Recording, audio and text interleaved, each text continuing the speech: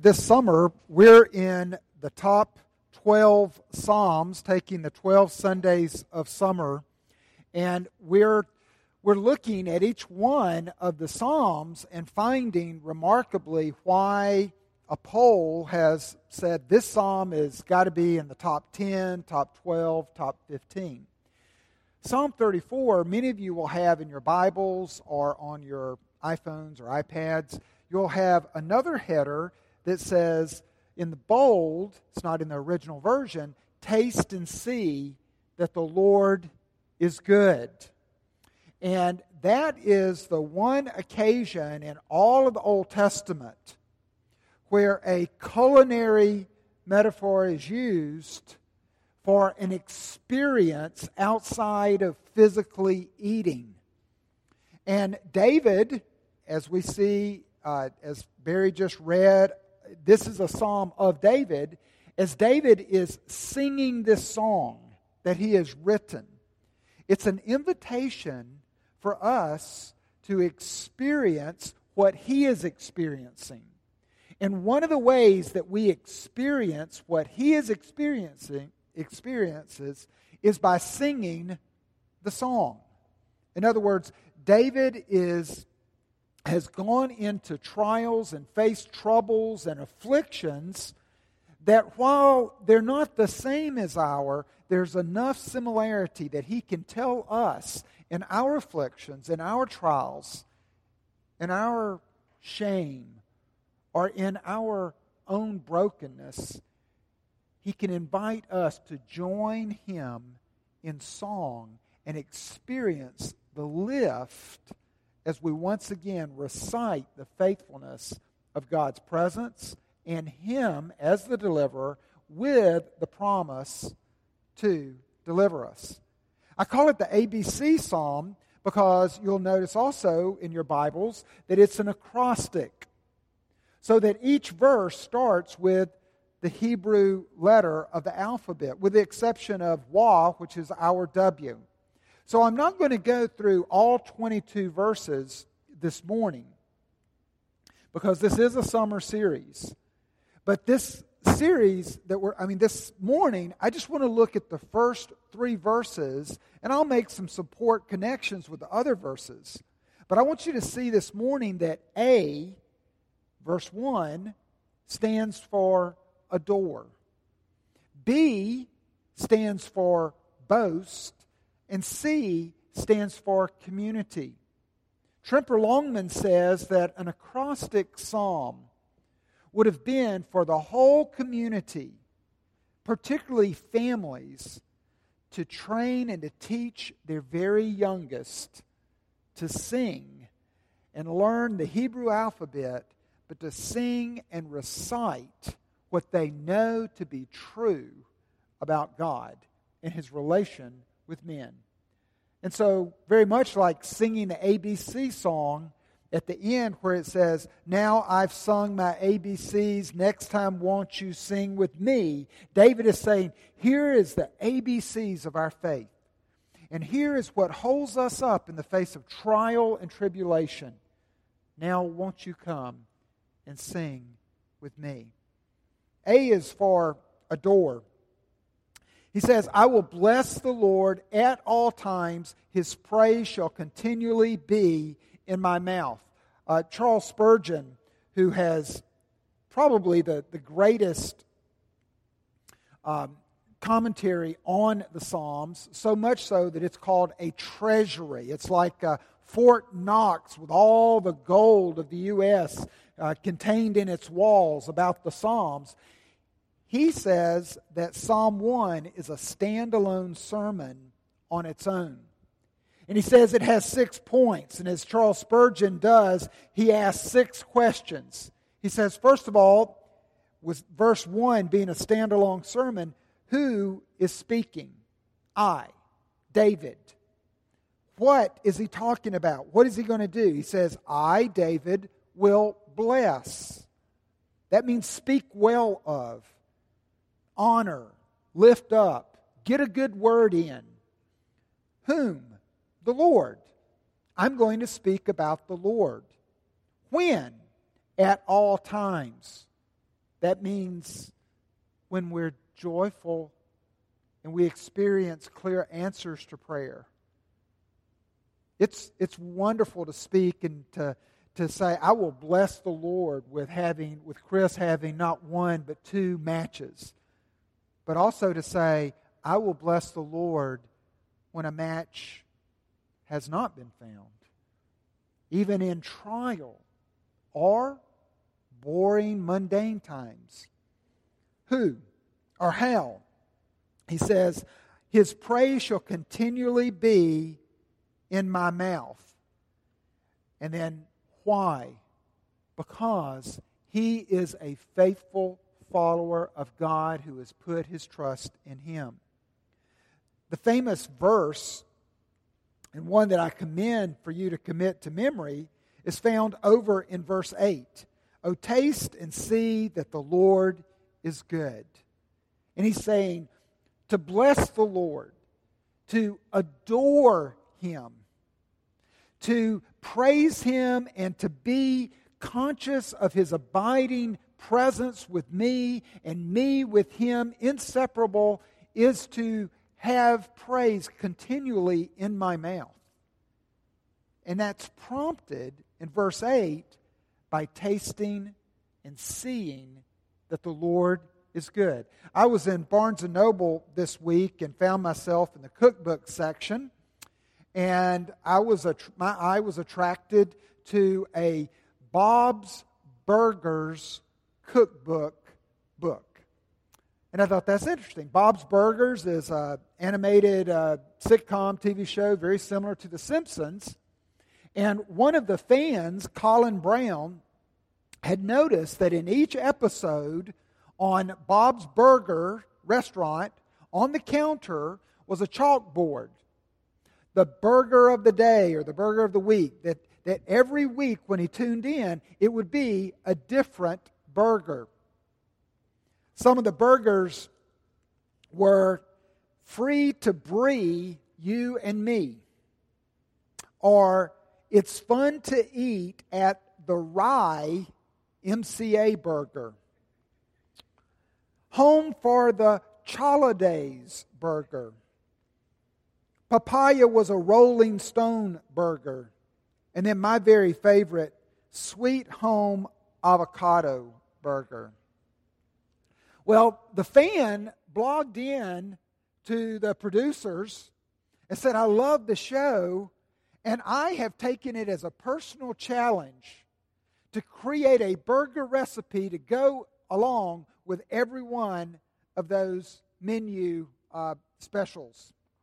And so they produced a cookbook out of it.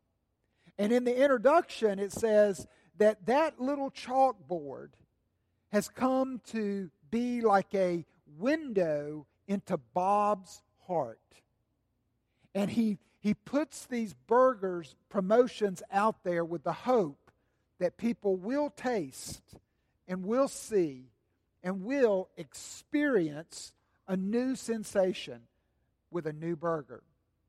And so, if you're looking for burger recipes and you're tired of just the old plain cheeseburger, you can pick up a copy of Bob's Best Burgers at your Barnes & Noble. But David is not promoting burgers here. But he is promoting daily, constant, at all times, adoration of the Lord. Do you experience a relationship of intimacy with God? Do you experience it? There's ever the danger, particularly I've noticed with Presbyterians, to move to a head knowledge, but our heart being so distrusted, our heart, the heart knowledge of God, the experiential realm remains unclaimed. Jonathan Edwards said, quite famously, about honey, using honey as an illustration. He said, there's a difference between having an opinion that God is holy and gracious and having an experience that God is lovely and beautiful of that holiness and grace. There's a difference in having a rational head knowledge that honey is sweet and having a sense of its sweetness, A man may have the former and never have the latter. Your faith is weak and unsustainable if it's simply a knowledge that honey is sweet, but without those occasions and those opportunities to taste and experience and see that the Lord is good. And the way that we get there is everyday worship, by adoring Him at all times, by blessing Him even when I am in the midst of trial and affliction. And you will experience Him drawing very, very near. Notice it says that in verse 18, the Lord is near to the brokenhearted and saves the crushed in spirit. Have you ever thought about thanking the Lord and blessing Him for the recent brokenness that you're experiencing? Do you realize that when your heart breaks, many times your heart is breaking because you've begun to adore something else? You've begun to bless something else, and it's failed you, or it's betrayed you, or it's inadequate. And once again, because of a failed relationship, a failure to be recognized, or a failure to have my security needs met, or a failure even in health that I so depended upon, I began once again in that point to experience a brokenheartedness that is the right shape that God fits. It's the right shape of a receptacle or a vessel for God to fill. Notice, if you're brokenhearted right now, the Lord is very near to you. He is drawn near to you. Verse 17 says that when the righteous cry for help, the Lord hears. He delivers them out of their troubles. But how does help come? How does deliverance come? It comes through the path of my crying out. It comes through the path of my crying out in the direction of the Lord. Again, tasting and seeing an intimacy level there. My tears are given to Him. It says in verse 17 that the Lord cries, when the righteous cry for help, that the Lord hears. And the word there for hears is that it's a posture of hearing. It's a posture, and the word means to be inclined or toward. It's directional. We see this supported elsewhere in verse 15. The eyes of the Lord are toward the righteous, and His ears toward their cry. It means that sometimes my cries are so feeble. Sometimes they're unutterable. I'm just crying. I'm just aching before the Lord. And like a parent, God inclines His posture to get very low, that He doesn't miss a one of my tears. He doesn't miss a one of my cries. Things might not have changed at the end of my prayer, at the end of my worship, at the end of my blessing the Lord, but I can bless Him knowing with confidence that that I've been heard. Are you tasting? Are you seeing? Are you experiencing that? Because in a mysterious fashion, the Lord, on those occasions, speaks. We certainly know that He speaks through His Word, but He also speaks to the brokenhearted by speaking to their heart.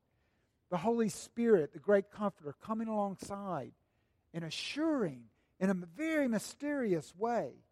I mean, this is mystical language here. This is not just reading and head knowledge, but this is really tasting and chewing and internalizing and experience a feast of the presence of the Lord.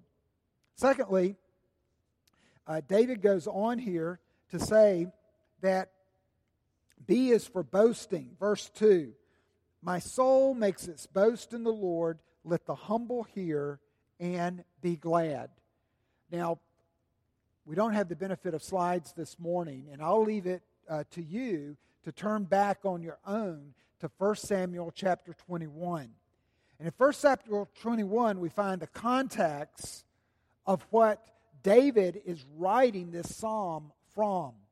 It says in 1 Samuel 21 that he was there under Achish, which was the name of the king. Abimelech is a title of king, so there's no contradiction there. But he was there fleeing from his son. He had fled from Jerusalem. He had fled from the city of David. He had fled from his kingdom, from his throne, because of a son who wanted his head. Because of a son, he was now on the run, and he's running. And we know before that he's run from Saul again. And so as he makes his run, he's going to Gath, and he finds himself in a place that he's surrounded by enemies. And they begin to sing this song. Oh, Saul, he's slain 1,000, but David, 10,000. Oh, and David, he is this mighty warrior who slew Goliath. David's life would have been forfeit.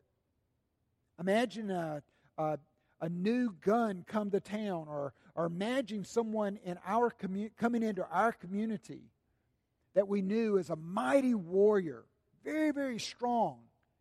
And yet David poses or takes the path of humility and humbles himself as if he is very, very weak, literally insane. It says he changed his behavior before them and pretended to be insane in their hands and made marks on the doors of the gate and let his spittle run down his beard. Well, David is now, we're reading the postscript, we're reading a psalm, and we can only imagine that during that occasion he was saying, here I am, and you look at me as a defeated warrior, a loser. You look at me as a defeated drooler. You look at me and children laugh at me. Your warriors and your soldiers, they mock me as a has-been.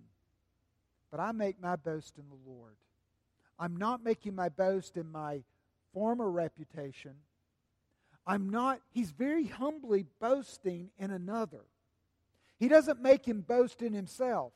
Stand back, I'm a man of significance. He says, no, my boast is in the Lord. Jeremiah 9, verse 23 says, thus says the Lord, let not the wise man boast in his wisdom. Let not the mighty man boast in his might. Let not the rich man boast in his riches. But let him who boasts, boast in this, that he understands and he knows me, that I am the Lord who practices steadfast love, justice, and righteousness in the earth. For in these things I delight, declares the Lord. Bear with me, and let me show you the things that David, even in this psalm, boasts in. Now, there'll be other letters of the alphabet, and I'm not going to go into them at any length. But look at, throughout this psalm, at a boasting man. And realize this. This is not a soldier in the army of the Lord who's making a boast of his commander-in-chief with all the laurels and accolades of previous victories on his chest. This is more someone who is very, very, very humbled and invited by the commander-in-chief, invited by the great king, the Lord himself, to join him. And he boasts and he says, that's mine. That's my king. In other words, this king is not simply including the good and the pure and the strong, but the glory of this king, the boast of this one, is that he includes the humble and the brokenhearted, the despised and the distressed.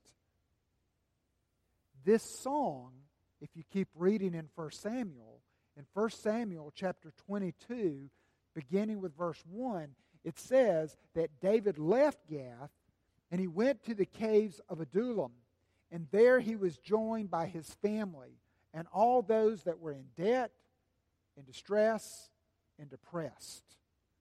What a crew. What a church. And do you know what he does? He begins to boast to them. And he says, my king is a king that you want. My king will take you. My king favors the humble and those that cry out to him, and the brokenhearted, and those that face trouble in life, and those that face affliction. My king is the one for them. And he would have rallied them with Psalm 34 to join him in singing and making his boast in a psalm that he composed when he was most humbled. But look at his boast. A couple of things here. First of all, and I've mentioned some of these earlier, but he makes a boast in verse 4 and says that God hears and answers the poor in spirit. He says, I sought the Lord, he answered me, he delivered me. Verse 6, the poor man cried, the Lord heard him and saved him out of his troubles. That's a boast that we who are followers of this King, that's a boast that we can boast to our heart when in doubt. We can boast to our friends. And again, this type of boasting and bragging is actually not only acceptable but encouraged because it strengthens your heart. I want you to think about Braveheart when they're on the line getting ready to fight the English. And you've got William Wallace riding up and down the line. What is he doing? Well, guys, I sure hope we make it home today. He's like, we're the bomb. We're going to conquer them. We're going to kill them. We're stronger. We're fighting for what's right. And that's the boast that my heart needs, particularly in a society where Christians are seen as pathetically weak. Far from it. We may appear so at times by our demeanor. We may even appear insane at times. But in my heart, I can make the boast and even share with my friends that I serve the King of Kings and the Lord of Lords. Watch out. And he hears me.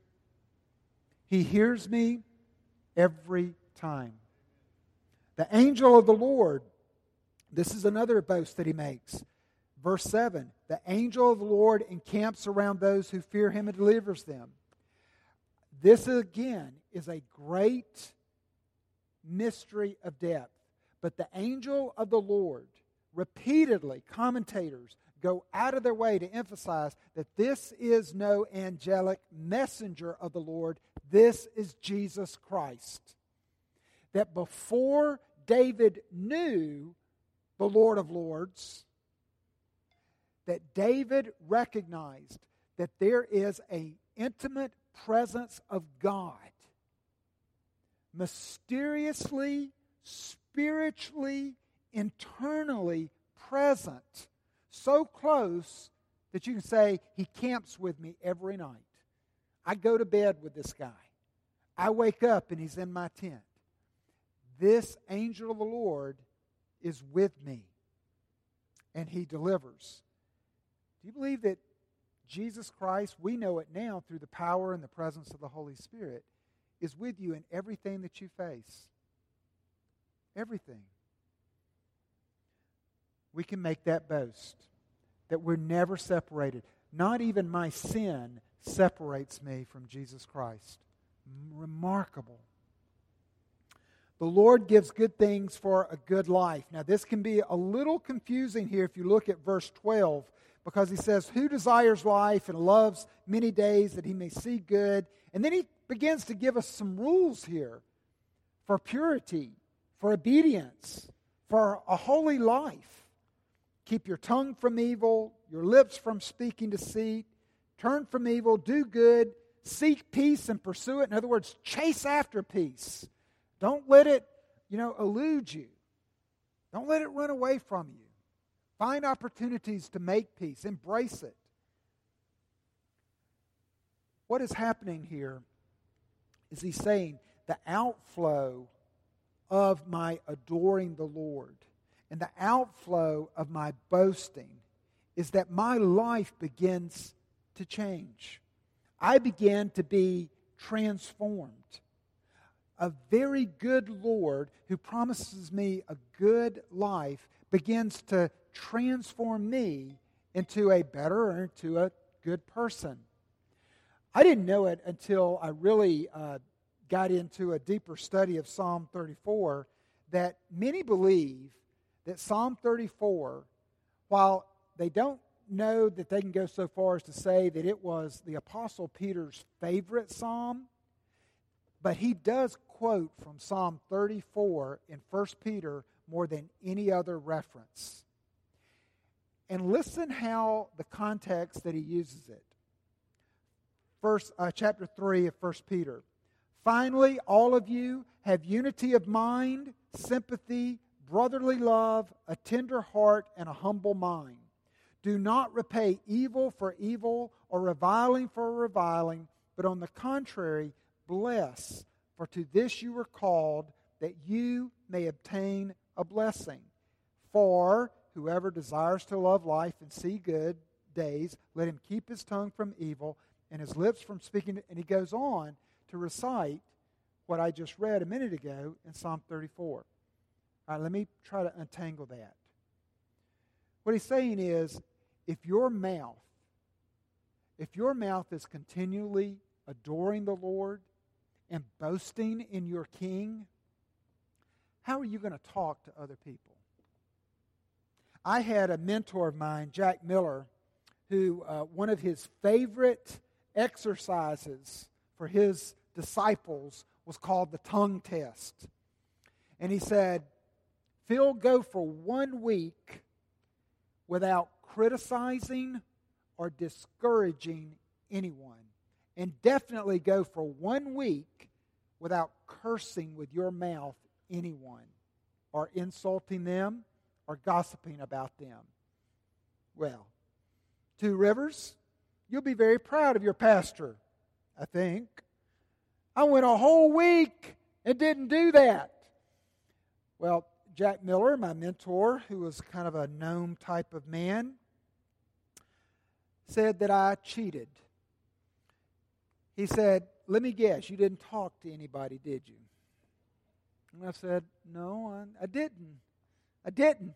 He says, well, you're a good Pharisee.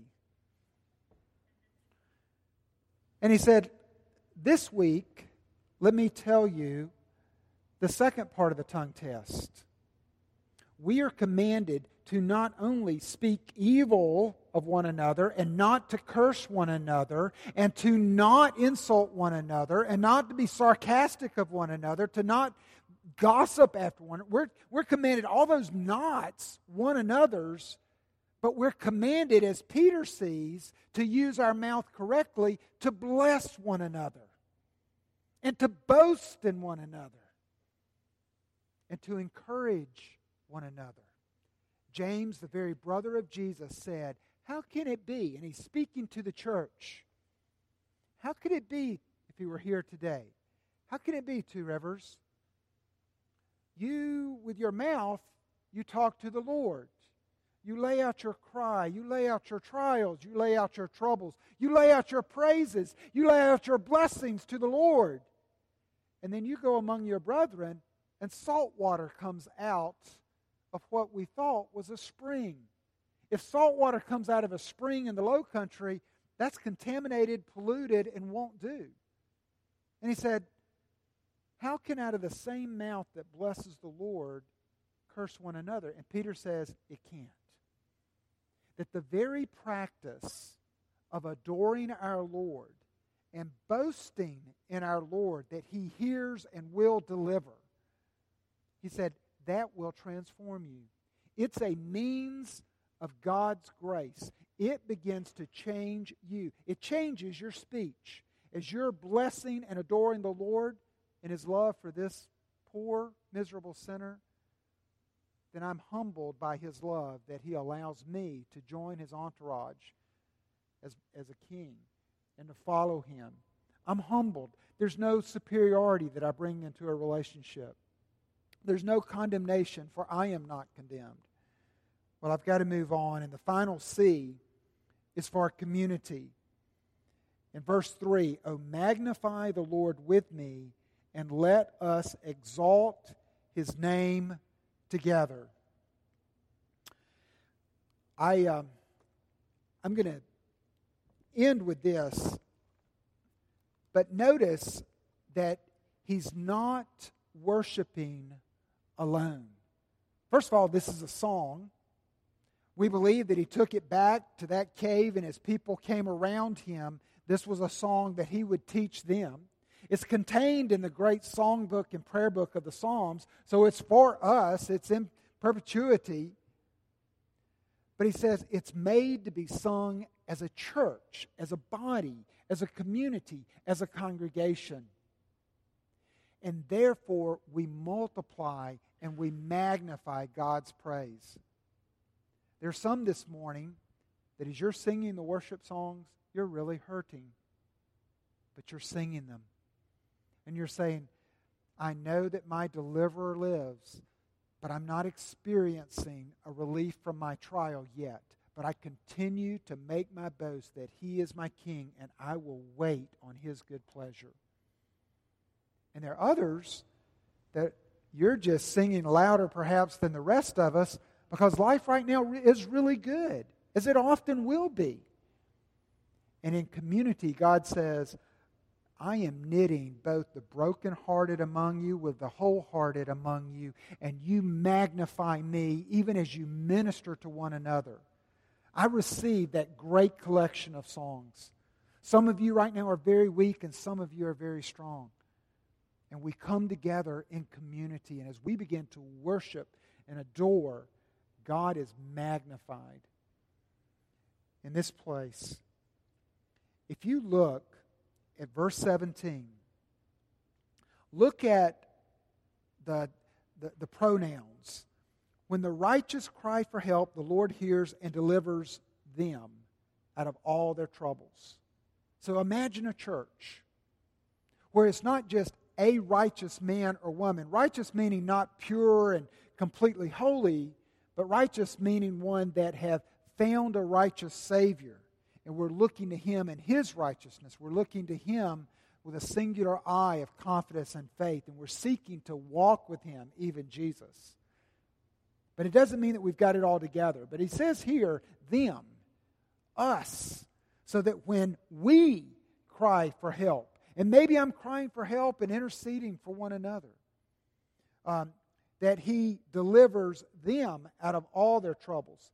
Then verse 16 says, the Lord is near to the brokenhearted and saves the crushed in spirit.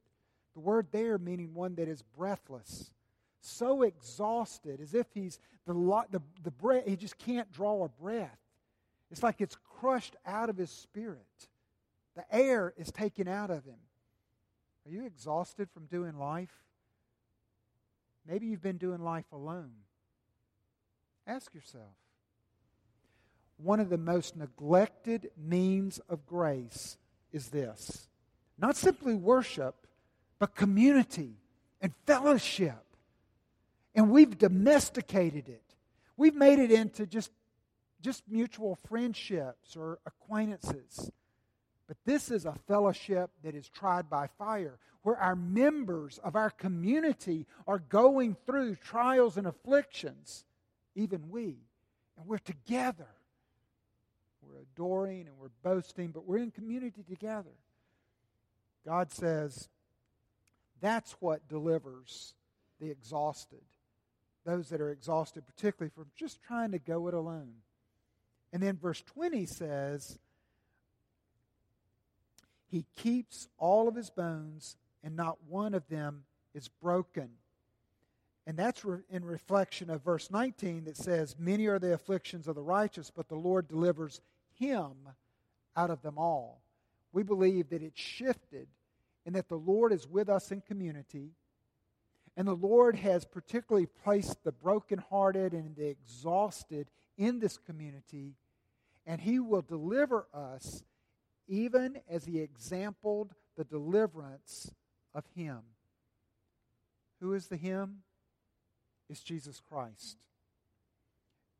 Verse 20 points not only back to the Passover lamb, that one of the restrictions is that none of the bones should have been broken. The meat should have been devoured, but no bones broken. And then we move forward to the Gospels, and we find that Jesus Christ, when they came to take the men down, they were going to give them a final death blow. They would often break their legs so that they would then collapse and they would completely smother. When they came to break the legs of Jesus, they saw that he had already died. So they didn't break his legs, as was the common practice. And one said, Psalm 34. Psalm 34. That puts the suffering of Jesus in a new light. He wasn't abandoned by God. As we look in Jesus Christ, we see the most righteous man suffering that ever lived. Suffering will befall us, just as it did our Master. But our God will deliver us. Not one bone will be broken, lest it meet his decree and his plan. And that plan is, as always, even in the suffering of Jesus Christ, a glorious plan to deliver us and to be with us ever in intimacy, now and forever. Do you have a practice in your life where you carve out times to adore him? What does your heart boast in? What does your heart boast in?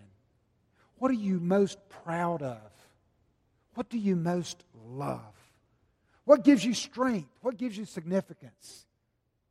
And then lastly, do you value community and fellowship like David does? Let's pray. Heavenly Father, I ask that you would set aside this bread and cup to minister to our soul's want for you, and that you would feed us until we want no more, and that what you're feeding us with is Jesus Christ and his death on our behalf, and that would strengthen us. That would strengthen us. We come to this table and we're going to taste and see that you're good. We're going to come and we're going to taste and see that you're our Savior, you're our deliverer, you're mine. And that is our adoration for you, even as we see your beauty. And we will leave, Father, boasting both to ourselves and others that you are our Lord and our King, our Savior, our Deliverer, now and forever. And we will live in community with one another, encouraging, strengthening, blessing, even as we would see your blessing and your honor multiplied. So use these things, we pray, this morning in Christ's name. Amen.